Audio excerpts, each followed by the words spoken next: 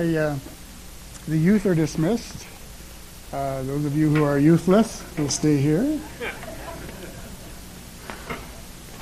I'm going to be speaking on Joshua 5 and 6 this morning. Last week, Glenn spoke and went into chapter 7, which covered Rahab the prostitute. So he thought on Mother's Day, it might be better not to cover Rahab the prostitute as the subject. I don't know. So this will be going back a bit if you're kind of taking notes. I know many of you do. So chronologically, we're not going to be following what he was speaking on. We'll be leading into it. Chapter 5 and 6 are where the Israelites are coming towards Jericho, and God gives the instructions on how to take the city. The theme is supernatural in all situations and living with divine focus. And I love what I could actually preach the sermon on what you said today. It's so in tandem with the scripture that we're covering in Joshua. I said Jeremiah earlier. So you remember the Israelites had been wandering in the desert for 40 years because of their disobedience, because of their naive understanding, because they kept circumstances as their focus instead of God as their focus. So now they've spent the 40 years, they're crossing the Jordan, they're coming into the promised land, and God is leading them to conquer the land, to take it over for their inheritance as promised. However, they recognize there are a lot of barriers. There are giants in the land. There are fortified cities. And so they're coming into this promise knowing the resistance and the problems they're going to have. And so if you are taking notes, I'll just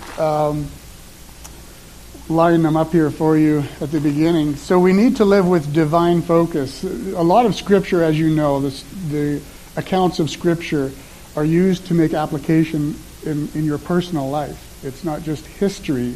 It's the spiritual principles that guide humanity, or that ought to guide humanity as we live with God in mind. So we're going to cover the divine focus, both the perspective and the vision. We're going to talk about holiness, God's place in our lives, and what's our responsibility in that. So when we move to divine focus, we can look at Joshua 5:13 to 14. It says, when Joshua was near Jericho, he looked up and saw a man standing in front of him with a drawn sword in his hand. Joshua went up to him and asked, "Are you for us or for our enemies?" "Neither," he replied, "but as commander of the army of the Lord I have now come." And then Joshua fell face down on the ground in reverence and asked, "What message does the Lord have for his servant?" This is the critical perspective to begin the entire conquest, the entire fulfillment of the promises and taking the land that God had promised Israel, was to shift the perspective of their leader from the us against them to, this is God's story, and it's for his glory. Even our lives are not our story. Our lives are his story, and it's for his glory. And so as you go through Joshua, reading how all the principles that God put in place for them to succeed, it's not just about, so if I do that, I'll make my story successful. It's not your plan for your life. It's not even your plan to bring God glory. It's his plan to bring himself glory. And each of us has that story. And so that's, if we're going to be successful in life following the Lord, we have to shift from, I'm going to impress God, or I'm going to do what is necessary to fulfill what he's given me. It's literally his story, his glory. And so that's the end part, of course, is our obedience. So we have to shift into that perspective to be followers of Christ, followers of the Lord. And so the perspective is in the New Testament as well. It says, in him, in Jesus, we were also chosen, having been predestined according to the plan of him who works out everything in conformity with the purpose of his will, in order that we who were the first to put hope in Christ might be for the praise of his glory. His story, his glory. You also were included in Christ when you heard the message of truth, the gospel of your salvation.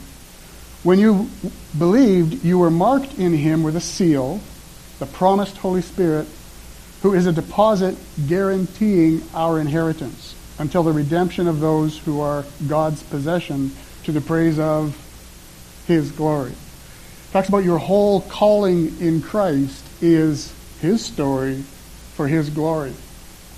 Now, we can look at that and go, yeah, well, what about, in our humanity, we think, I'm independent. This is my life. What's going on here? I get to live my life. I'm a free person. That's the foolishness of humanity, actually. That's not the wisdom of man.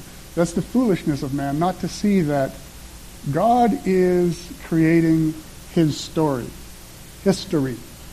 And to come into obedience to that and to find that path, to me, is freedom.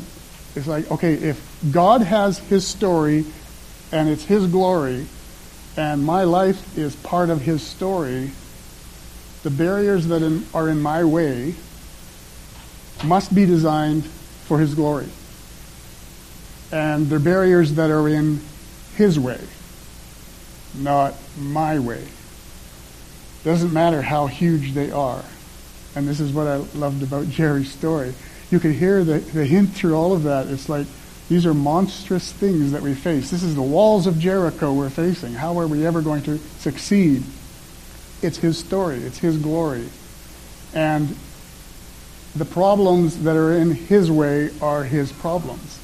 Certainly he leads us through them. And so whether you think your problems are small or insurmountable, if we don't keep that shift in focus that, God, this is in your way. What's my role in addressing what's in your way in my story? That's your story. We have to keep that focus, or we will, in desperation, of course, grab a hold of these difficulties and try to solve them. And we tend to push God out of the way to solve these problems because we feel under pressure. We feel like conquering Jericho is our responsibility. And so we have to keep that focus. Are you for us or for them? Neither. This is my story. And the difficulties I will solve. It's for my glory. And so he says in all of this, I pray that you, being rooted and established in love, may have power, together with all the Lord's holy people, to grasp how wide and long and high and deep is the love of Christ, and to know his love that surpasses knowledge, that you may be filled to the measure of all the fullness of God. Now to him who is able to do immeasurably more than all we ask or imagine, according to his power that is at work within us, to him be glory, in the church and in Christ Jesus throughout all generations forever and ever. Amen. Again, this perspective, we have to grasp how massive his plans are for himself and for each person who follows him and for the world in general. And that he's able to do everything that needs to be done to fulfill that for his glory. This is the message through Scripture constantly, that to have confidence that God will work out. That's the perspective we need to have. And then the vision. So perspective is what you believe to be the setup. Vision is actually seeing it. Seeing that perspective is certain. Joshua 6:1-2 says, the gates of Jericho were securely barred because of the Israelites. No one went out and no one came in. Then the Lord said to Joshua, see, I have delivered Jericho into your hands, along with its kings and its fighting men. Now, in the natural, this is nonsense. You can't see what hasn't happened. You can hope for it. You can pretend. You can confess it. But beyond that, God was asking Joshua to actually see it. See that it is true. See that it is settled. It's a fact. And that's the difficult part. When Jerry was speaking again, at the end, it was like, this is difficult. Here's what we're facing. And for you who are facing things, she said, it will happen. God will carry you through. But if God hasn't carried you through, how can you see it? And so this is faith. This is seeing what has not yet happened. Hebrews 1. Faith is confident in what we hope for, and it's the assurance of what we do not see. So faith is the ability to see what's unseen. And we can only do that if we know it's God's story, it's His glory, the problems that are in His way are His responsibility. And so that's the kind of faith. Faith goes beyond, I think of faith as kind of the eighth sense. You know, we have the 5 physical senses that we interact with our world. Sight, smell, taste, touch, hearing. And then the 2 human senses. Common sense, we say it is, which is kind of an oxymoron. And nonsense, the one we tend to live in. And faith is the opposite of nonsense. Faith is the sense of seeing what is unseeable, seeing what doesn't visibly exist. And nonsense, oddly enough, calls faith nonsense. Humanity would look at this statement, "See, I've delivered Jericho into your hands," and say that's nonsense. And when we're stuck in nonsense, we don't realize we're the ones stuck in nonsense. And we walk by sight and not by faith. Because faith seems like nonsense to those who refuse to treat life as God's story for His glory. And we try to manage it ourselves, and we fall into this nonsense and live life apart from faith. And so we have to be able to see it. 2 Corinthians, we have this treasure in jars of clay to show that this all-surpassing power is from God and not from us. We are hard-pressed on every side but not crushed. We're perplexed but not in despair, persecuted but not abandoned, struck down but not destroyed. We always carry around in our body the death of Jesus so that the life of Jesus may also be revealed in our body. Now, again, humanity would look at our situations and go and say, no, you are perplexed, you are persecuted, you are struck down, you're destroyed. Nonsense pretends or sees what's real and cannot see beyond. And faith reaches beyond to see what God has. 2 Corinthians continues, therefore we do not lose heart. Though outwardly we are wasting away, yet inwardly we're being renewed day by day. For our light and momentary troubles are achieving for us an eternal glory that far outweighs them all. So we fix our eyes, we fix our eyes not on what is seen, but on what is unseen. Since what is seen is temporary, but what is unseen is eternal. How hard is it for you to keep your eyes on the unseen? And the passage in the title they gave me to speak on was Living with Divine Focus. Seeing what's divine, not natural. That's a difficult task. Depending on what culture you live in, you have different temptations. And we say, oh, it's much easier in certain countries because they're all full of faith. And they say, hold it here. Every human being, doesn't matter what environment or culture you're in, is tempted to live by what is seen and not what is unseen. And we as God's people are called, see, I've given you the city, even before the city has fallen. And so we need to live with this vision, this ability to see what is eternal. So our job is to keep the right perspective that it's God's story, it's for His glory, the problems are His. Our vision is to see what He promises for us, what He gives to us. Now here's our responsibility, holiness. God's place in our life is in the center. Now there's often these just sentences in Scripture you can just read as a fact and carry on. But if you take the time, and I know most of you probably do, just to extract sentences or passages and just sit and ruminate on them. There's so much richness in Scripture. So when you read these couple of verses in Joshua 6, it says, when Joshua had spoken to the people, the 7 priests carrying the 7 trumpets before the Lord went forward, blowing their trumpets, and the ark of the Lord's covenant followed them. The armed guard marched ahead of the priests, who blew the trumpets, and the rear guard followed the ark. So there were warriors in front and warriors behind. God's presence, represented through the priests and the Ark of the Covenant, were in the center of the procession. And the only way to remain in God's story for his glory is to keep him in the center of our lives. He was to be central for a reason. And so we look at this and we go, why would he... Oh, it must be because they were weak. That was the weak part. No, not at all. In fact, the warriors in front and the warriors behind didn't do anything to make the walls fall, as you know how the story goes. And so the center was the strength. The center was the focus. And God's presence needs to be center of our life for us to remain holy, for us to walk in his story. When things are prospering and when we need protection, he needs to be centered. Psalm 127, unless the Lord builds the house, the builders labor in vain. You cannot prosper unless God is doing the work for his story in your life.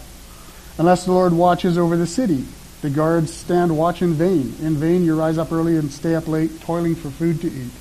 And so in prosperity and for protection, God needs to be central. Your efforts, he's saying, your efforts in my story are actually kind of useless if I'm not the one empowering you, if I'm not centered, if it's not my power working through you, your efforts are actually useless.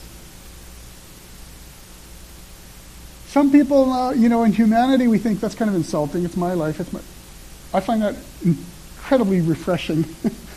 That I'm actually not responsible for how my life goes. I'm not responsible to get anywhere. It's not my job to build the house or to watch over the city. It's my job to obey him. If he asks me to do the actions that look like building the house and look like watching over the city, I do those actions. But the power is his. Because it's his story, it's his glory. And so, in prosperity or protection, it's God that needs to be center in our life. Now, leading up to this conquest of Canaan, the promised land, God had warned them that you're going to face difficulties, but he also warned them, here's a bigger problem. You're going to face prosperity.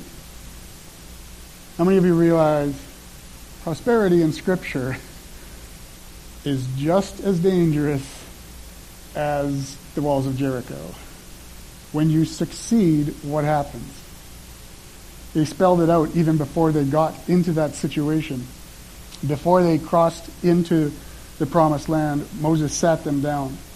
And God, through Moses, said, when you have eaten and are satisfied, praise the Lord your God for the good land he has given you.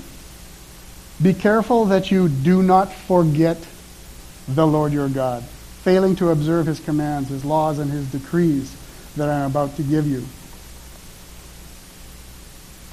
Otherwise, when you eat and are satisfied, when you build fine houses and settle down, when your herds and flocks grow large and your silver and gold increase and all you have is multiplied, then your heart will become proud and you will forget the Lord your God.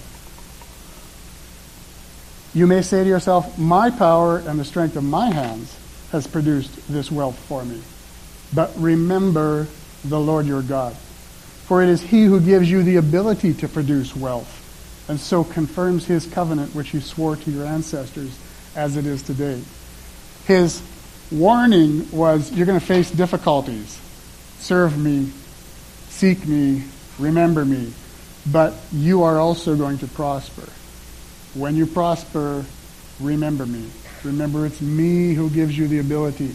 And so, whether in prosperity or in the need of protection, we need to understand it's God at work in us. As well, in the planning and the providence. I don't know if you're like me. I'm sure you are. we tend to look at life, especially in North America, where there's a lot of variables and variety. You look at some of, kind of the ancient tribes, or even some of the remote tribes that exist today. Their life is made up of food and survival, basically, and very simplified, and their threats are real and known. In North America, especially, I can become this, I can become that, I can become this. We tend to have a more wide open option as far as a path forward, and we often get into the mindset that I need to plan well. Anybody ever fall into that mindset? I need to plan well. Okay, let's look at that. James 4. Now listen, you who say, today or tomorrow we will go to this or that city, spend a year there, carry on business, and make money. Why, you do not even know what will happen tomorrow. What is your life? You are a mist that appears for a little while and then vanishes. Instead, you ought to say, if it is the Lord's will, we will live and do this or that. As it is, you boast in your arrogant schemes. All such boasting is evil. Does he say you shouldn't plan here? No.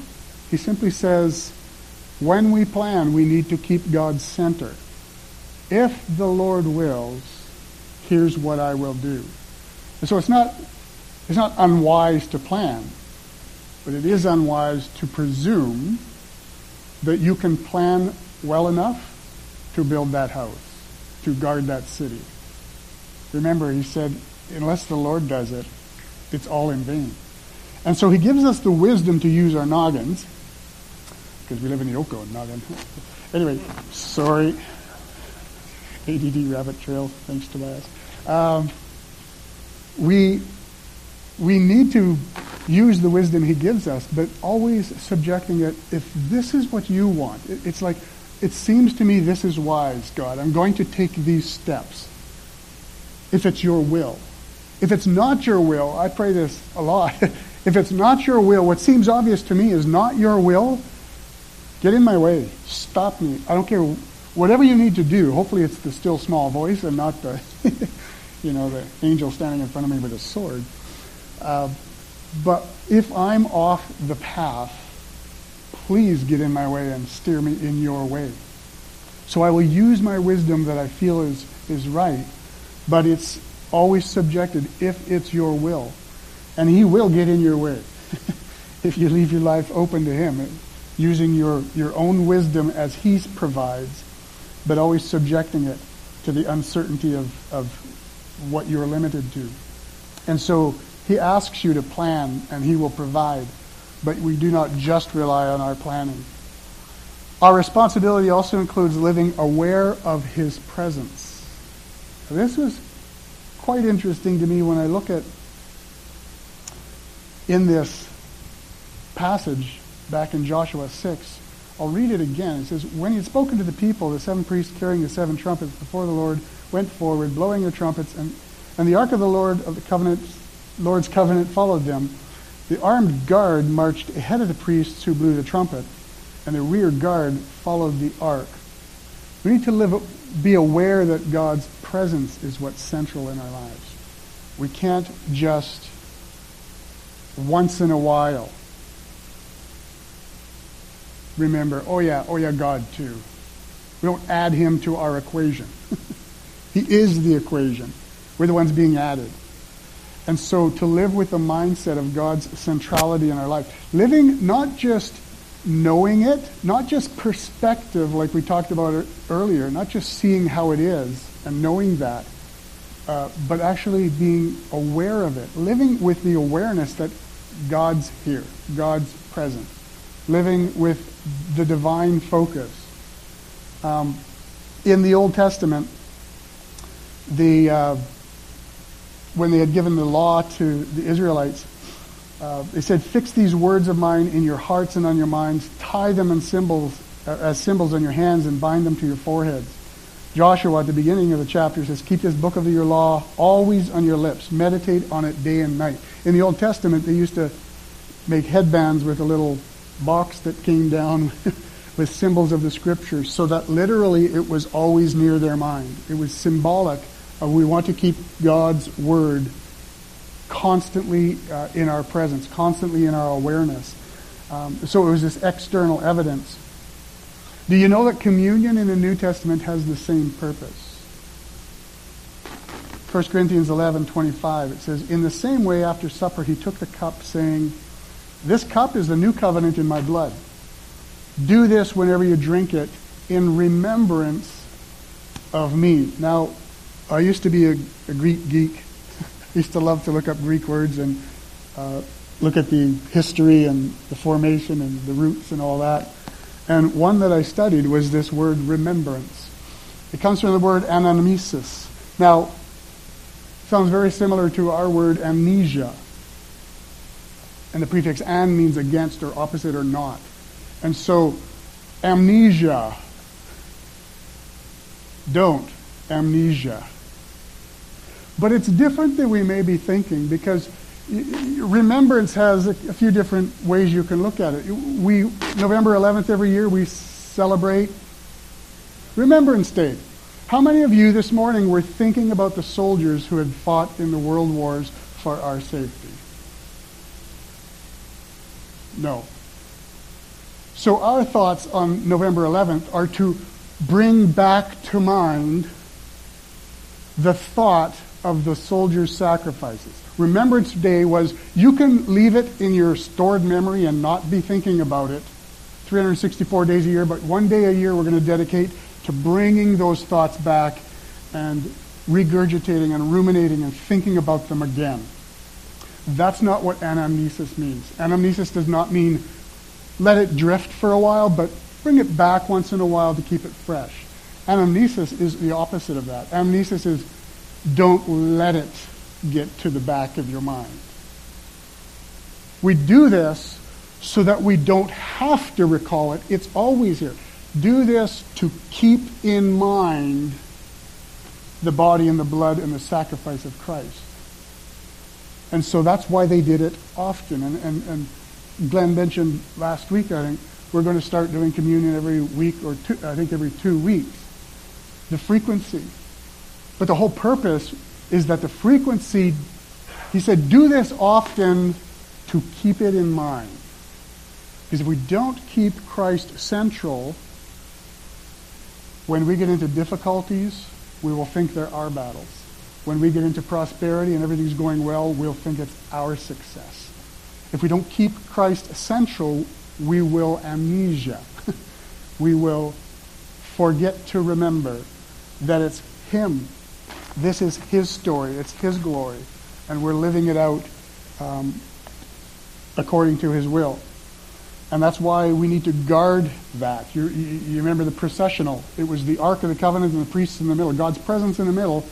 Guard ahead, guard behind. We need to guard God's central place in our lives. And not just the frequency of communion and of gathering together and of prayer and study of Scripture and on those things that keep Him in mind. But He also says, guard that place. And this is where, even in the communion passage, it says, examine yourselves. Make sure nothing else is nudging Him out of the central place in your lives. The psalmist said, search me, God, know my heart, test me and know my anxious thoughts, see if there's any offensive way in me, and then lead me in the way everlasting. We need to guard His place in our lives. It's not always just automatic. And then finally, obedience is kind of the reason for the outflow of keeping Him central. Sometimes He's very specific on what He wants you to do. You look through Joshua here, he was very specific. Take up the Ark of the Covenant of the Lord, 7 priests will carry the trumpet, march around the city, guards ahead and guards behind the Ark, blow the trumpets, don't give a war cry, don't raise your voices, don't even say a word till I tell you to, then shout. It's very detailed on how He's going to carry out His story in your life. And sometimes He does that for us. Sometimes it's very obvious. He's asking me to do this. But other times, we come back to this passage in James where it's more general, where we have to make sure we're not planning things as though, hey, we will do this. He says, yeah, make plans, but always say, if it's the Lord's will, we will do this. So we use our wisdom in a general sense, subjecting it to his will, but it's always about obedience. It's always about guarding our ability to live out his story for his glory. So, just in conclusion, again, so much of your story was exactly this. It doesn't matter if it's highs or lows. Certainly it affects us. We often think when things are desperate, that's when we really go to God. He warned us, no, when things are good, you need to make sure you come to me so you don't forget. 4 times he said, so you don't forget, so you don't forget, so you don't forget. And that was when things were going well. And so we'll just close in prayer with that. I want you to think of your own lives. Where are you in your own life? You know, we can look at our lives as, there's ups and downs. The oscillation is not what's important. It's the vector. It's where are we headed? And can we see what God wants for us? It doesn't have to be specific, but can we see what he wants for us and from us? And so let's close our eyes and we'll just submit our path to God, his path to him, I should say.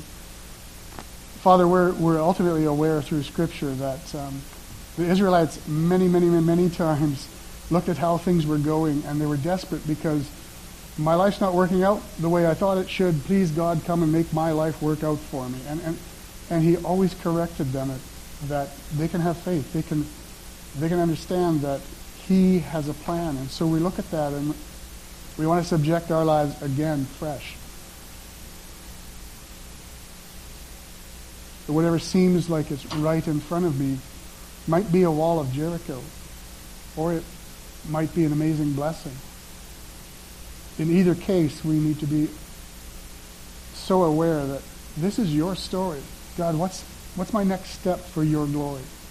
Guide me. Give me wisdom that I can make choices and plans that seem obvious and seem for your glory. But if something goes wrong, please stop us. If it is your will, we will do this or that. Other times we feel so stuck, Lord, we need specific ideas. We need specifics from you. Give us the wisdom and the patience to wait for you to speak and not just go ahead with the best thing that seems obvious for us. Give us that kind of insight and wisdom, Lord. We pray in all things, Father, that you would continue to guide and direct us.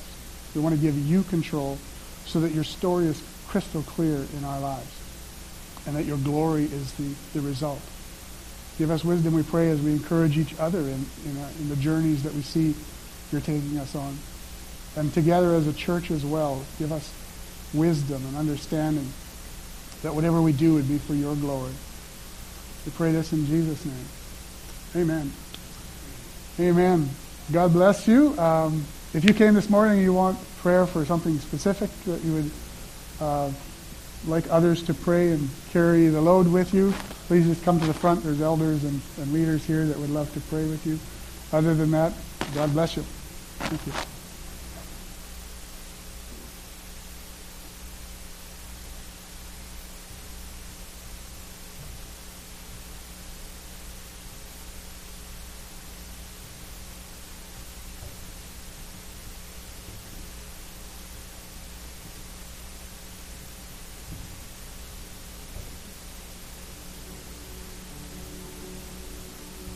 Make it count, leave a mark, build a name for yourself. Dream your dreams, chase your heart above.